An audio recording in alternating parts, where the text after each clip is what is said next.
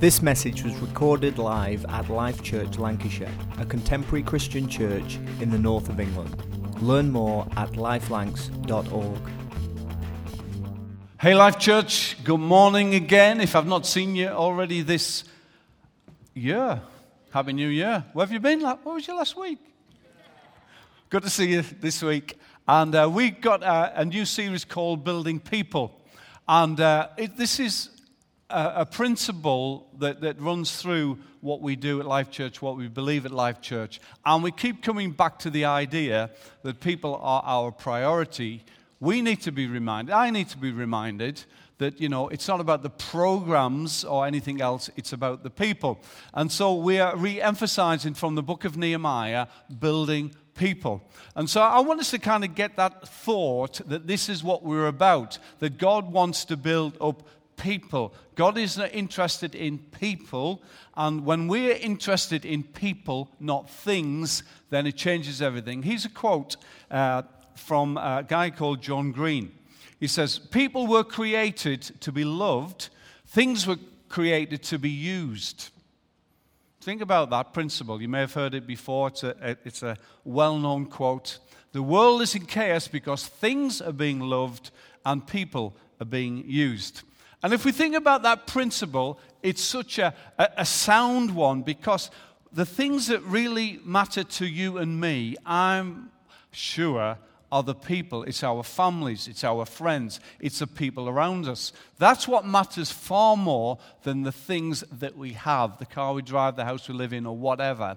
These are important. We can enjoy those things. We can enjoy nice things. God created nice things for us to enjoy. But we've got to remember that it's actually mostly about people, not about things. And so through this series, we're going to have a look again at building people and how that we can be involved in building ourselves up so that we're stronger, and how we can build other people.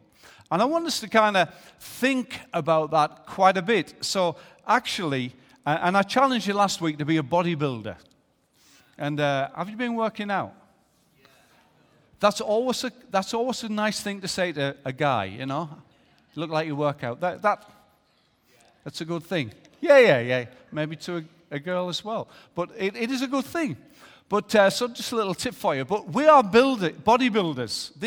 Jesus calls the church the body of Christ. That's what the Bible says about the church. And so we are encouraged and responsible, and the principle is that we do build each other up and become body builders. So in the book of Nehemiah, it's a story about rebuilding a wall. But as I said last week, and I just want us to bring us back to this thought and this principle, I believe it's actually a story about building people. And in the building process, there's a lot of battles. But it was all about who they were becoming. And you will find as you build yourself up and build other people up, there will be battles, things that get in the way of you achieving that goal of being built up. But thank God, through the battles, we become. And sometimes we're doing well and everything's going well for us. But isn't it true that through the challenges of life, that's what proves our mettle? Through the challenges of life, that's what makes us stronger. Through the challenges of life, that's what builds spiritual muscle, not just the thought of, it's all going to be fine. No, there's a battle going to be, but it's about who we are going to become. So I want to remind you a couple of verses from the book of Nehemiah. First of all, in chapter 1. And we're going to read those verses again, a couple of which we read last week. But just two verses first of all. And here's the setting, just to remind you that God's people were away from their homeland, away from Israel, away from the city of Jerusalem, and in captivity. And in that captivity, they were pretty much slaves in that environment.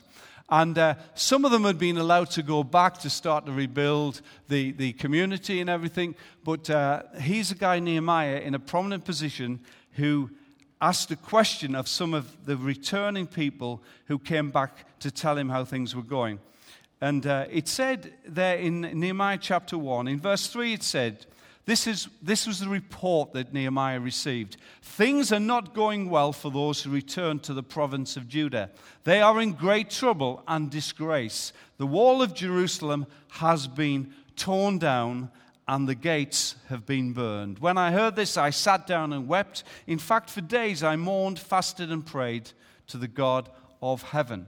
So we can see from that scripture, the response in Nehemiah's heart was that he was so upset and so disappointed and so sad at the situation the people were in. It was the people he cared for, and the people were in disgrace. It was the people who he cared for, and the people were under attack. The people didn't have any security. The people didn't have any future. The people didn't have any hope because their infrastructure is broken down. The walls are broken down. Any kind of protection around them, they were exposed and in danger in that situation. So that's what it was with Nehemiah. That's what upset him. And last week we looked at a couple of things that Nehemiah saw the problem, he took responsibility, and he did something about it. And as I was saying last week, that's true right now. When we see people in trouble, when we see people in difficulty, we also have a responsibility to do something about it. We can't just say, well, it's okay for me, it's a bit tough for them. For Nehemiah, it was really okay for him. He was in a prominent position. He, had 3 cooked meals a day. He had a roof over his head. He had everything good going for him, but the people were in a bad situation. So he took responsibility and did something about it. But I want us to particularly focus today on the prayers that Nehemiah prayed and the principle that Nehemiah prayed. As we look through the whole of this book, we say time after time after time, the first thing that Nehemiah did was pray. It wasn't the last resort, it was the first resort. It wasn't the last line of defense, it was the first line of offense, to go for something. He prayed to bring changes. And if we can understand that principle, if we can adopt that principle, and if we can live like that the first thing we do when we face challenges, actually the first thing we do when we face any single day, is that we pray and we ask God to help us through that day. That begins to create a far different environment where we have a confidence that what we need to see, God will achieve. A confidence that God has gone before us, a confidence that God will be with us, and the confidence that it will be okay because God's in control. And if we pray and commit things to God, then that happens. That's what happens. So here he was. Here's Nehemiah praying. It says he sat down and wept. When was the last time that you sat down and wept over the plight of someone else? Now, you may have done that for yourself. I'm in trouble here, and you're just like, what can I do? But when was the last time you did that for someone else? Just a rhetorical question. I want you to think about it. But if we really care, we'll be moved to do something about it. It's all right for me. There's never the attitude that we as Christians can take, is it? Never can be, because we are created, we are here to reach and to bless and to help other people. So he mourned. It was repentance. He took responsibility. He fasted. Fasting, going without food for a day or for several days, as he did, is not easy. But what it is, it's not about a process of kind of punishing ourselves, and it's definitely not for a diet. That's not what it's about. It's about focusing our mind. And when we fast, it creates time to pray, and it creates a focus to pray for something. So he did that. He fasted and he prayed. And a week tomorrow, we've got a week of prayer, and we'll have in that week a day of fasting. We'll tell you a bit more about that next week. But we're going to do that so we can focus our mind pray for what really matters at this time. So he prayed to the God of heaven. And I love that. He goes right to the source. And really, when we are in trouble, sometimes we look to ourselves or look around. But God wants us to learn the principle that we go straight to him. He prayed to the source. And he reminded God of his promises. God hadn't forgotten what he'd promised, but he reminded God, and by doing so, he was reminding himself, and his faith's increasing, that God had promised to bless his people. So Nehemiah's people, for Nehemiah, God's people became his passion, his vocation, and his life's ministry. Think about that for a moment. Do other people matter to me and to you that much? That they become your passion, that you're passionate about people? Because if we're not passionate, really, are we going to stick with it? Really, are we going to care? Let's go back into chapter 1 and read on a few verses from verse 5. We're looking specifically right now at the prayer that Nehemiah prayed, and we can learn some things from that. So Nehemiah chapter 1 from 5, it says this. This is Nehemiah's prayer.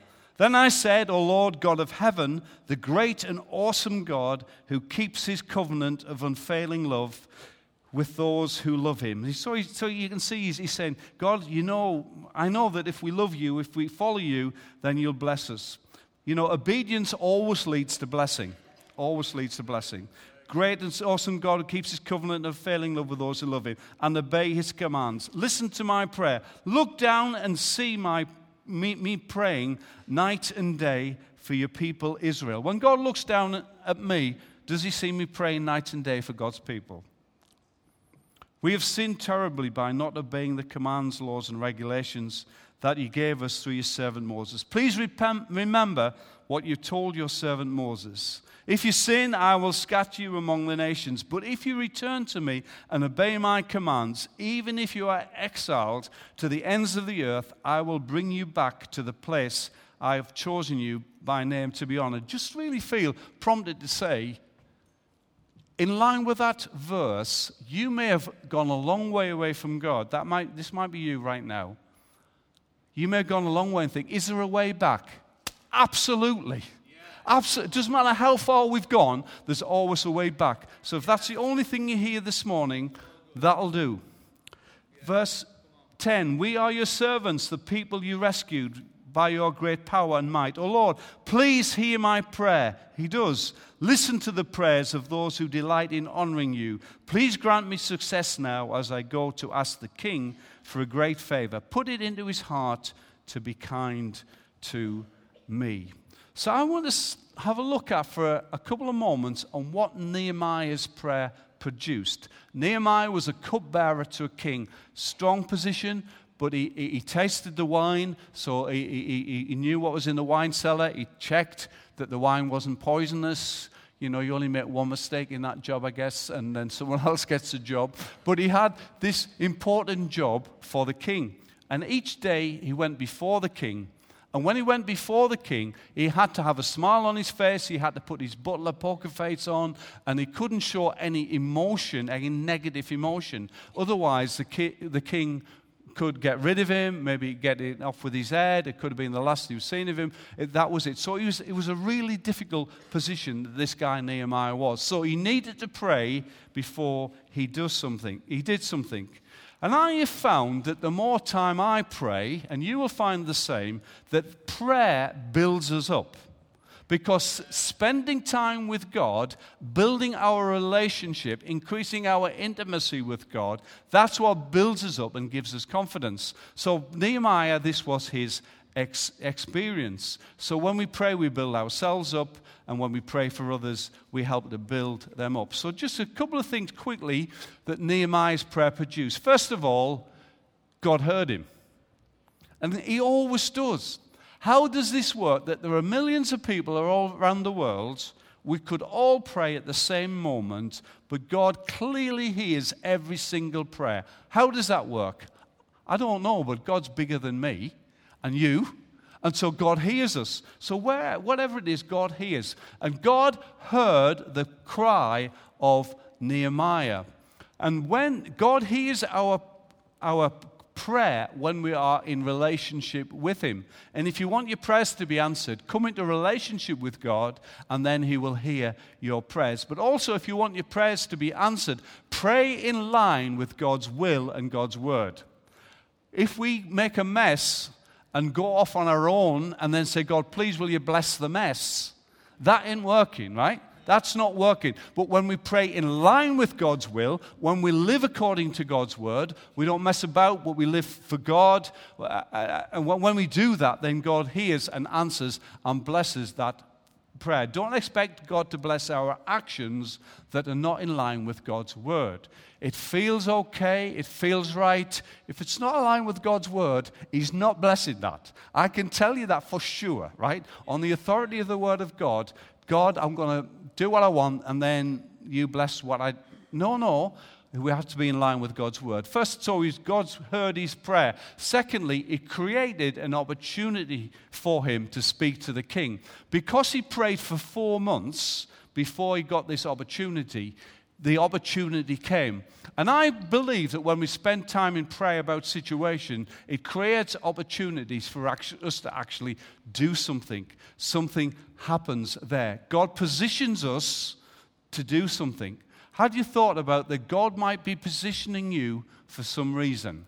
That God has put you in the place where you work, or the home, or the street that you live in, etc., or the people that you connect with for a purpose. God's positioned you for a purpose. God is going to give you opportunities where He's positioned you. And when we spend time with God in prayer and we become intimate with God and get to know God and open our heart to God and don't try to hide anything from God, God positions us to do things for Him, and opportunities come when we do that. It also built his faith.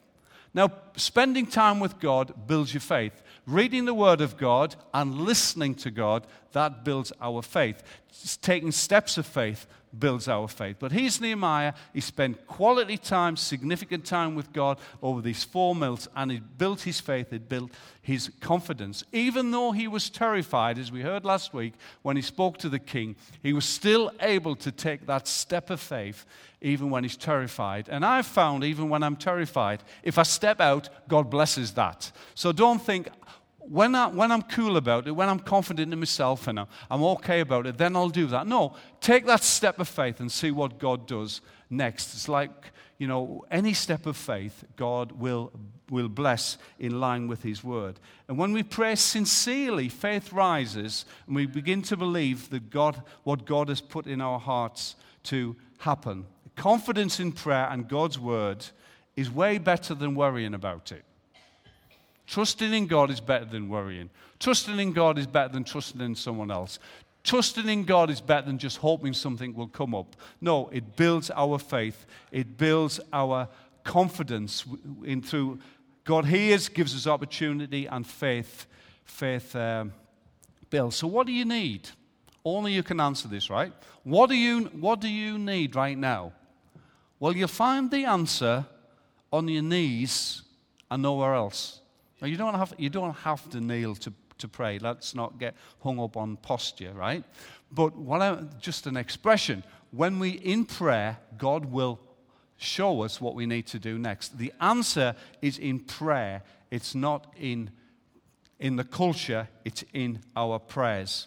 And when he became such a good asker, he became brilliant at asking for things because his confidence and his faith grew.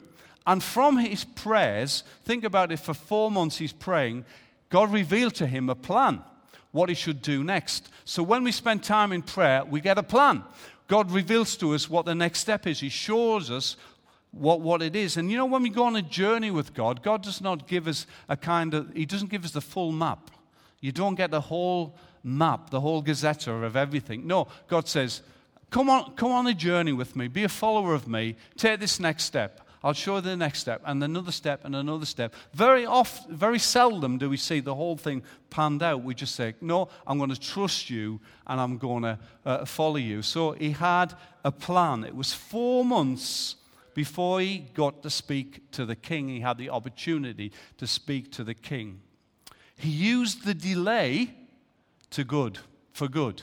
What do I use, and what do you use your delays from answers to prayer for? What do you do with the delay? Because there's something significant can happen in that delay. When I've prayed for things and it's taken in some situations, years for that thing to come to pass. What have I done with the delay? For us as Life Church, our dream of this building, what do we do with the delay? Well, in the delay, we built people. In the delay, we built church. In the delay, we worshiped God. In the delay, we did something. We didn't just say, when that happens, this will happen. No, in the delay. And I want to encourage you to keep serving God and keep being faithful to God and keep working in the delay. Don't just wait for that moment, but in the delay, keep on serving God, keep on working God. He used the delay as an opportunity to hear from God. And because he did that, God gave him a plan. As we look through the rest of the chapters in Nehemiah, we see that he had a brilliant and detailed plan. Where did that come from? Well, it came from spending time with God, because he consistently prayed and God revealed something to him. So he got the plan. And you know, when he was before the king, he said, "King, I want to do this. Send me. Don't send them, send me." And I often find that when I pray about something, when I see a need, when I see an opportunity, when I see something, the answer to the prayer is often, God says, "Well, why don't you do something about it?" Many of you know this to be true from how God has spoken to you over the years. So he had a plan, and he asked for letters for safe travel. He asked for letters so he could have materials. We can read that in chapter 2. It's there so he'd do what he wanted. So he got an answer when he prayed. God gives us answers all the time to our prayers. Sometimes the answer is not yet. Don't enjoy that answer, not yet. I want now. But in the delay, we learn something. So his prayer also produced favor. He said, "Let the king look upon me favorably." Easy for me to say. And he got that. The king showed favor to him, and it was God's opportunity. And I believe that if we stay true to God, we will have favor. There have been many situations where I felt, God, I don't know how we can get through this. I don't know what the answer is here. There are other people in authority that can help us here. And when we pray, God gives us favor and the door opens. Time after time after time, that has happened in the story of this church. And it will be into the future. I'm absolutely certain, because favor opens doors. Favor gives an opportunity. The king said to Nehemiah, "What would you like me to do for you?" How many times, if ever, had the king ever said that? Possibly never. But he had favor with the king because of prayer. He also had protection. He was given letters of protection. He was given an armed guard to go with him, and it went well. So another thing that his prayer produced, and we'll see that. We're going to read a couple of verses in chapter 2. This is when Nehemiah actually got to Jerusalem. Overnight, he did a bit of an inspection so no one could see him, and he went around looking at the state of the walls. He saw them broken down and the mess. He was kind of doing an assessment. And it's a good principle here. Before we sort of tell everybody what God said, we need to think it through. Before we tell everybody what's going to happen, we need to have a plan. And in leadership, it's certainly true, we need to test it and pray it through before we come up with it. But in every situation, if God's put something on your heart, take the time to pray it through so that God gives you a plan. And here's what happened. The plan produced agreement. And in chapter 2 and verse 17, we've got that. Then I told them, he met the officials, the important people, the priests and so on that were at Jerusalem. He said, "Then I told them about the gracious hand of God had been on me, about my conversation with the king. They replied at once, 'Yes, let's rebuild the wall.' So they began the good work." So what happened here was Nehemiah's meeting with the people who lived in Jerusalem. He's meeting with the people who had authority. He's meeting with the people who had collectively ignored the fact that the walls were broken down for 93 years and had done nothing about it. He meets them, but as soon as he tells them what God said, there's an agreement. He said, let's rebuild the wall. They all got into agreement. And when we absolutely hear from God, there will be agreement. It won't just be us, it'll be people together. That's the story of this church. As we've agreed together, God has achieved so much for us. There's incredible power in agreement. When we agree together, it will be done. Jesus said, and ask anything in my name, it shall be done. When 2 or 3 are gathered together, there's an agreement. There's an agreement when we come together and believe for things. I want to encourage you in life groups and when you meet other Christians in here, you chat and pray together, come to agreement, because there's power in agreement and God can do something, and that's what happened. In spite of opposition, we'll hear about that next week. In spite of opposition, they were still able to do that. They came to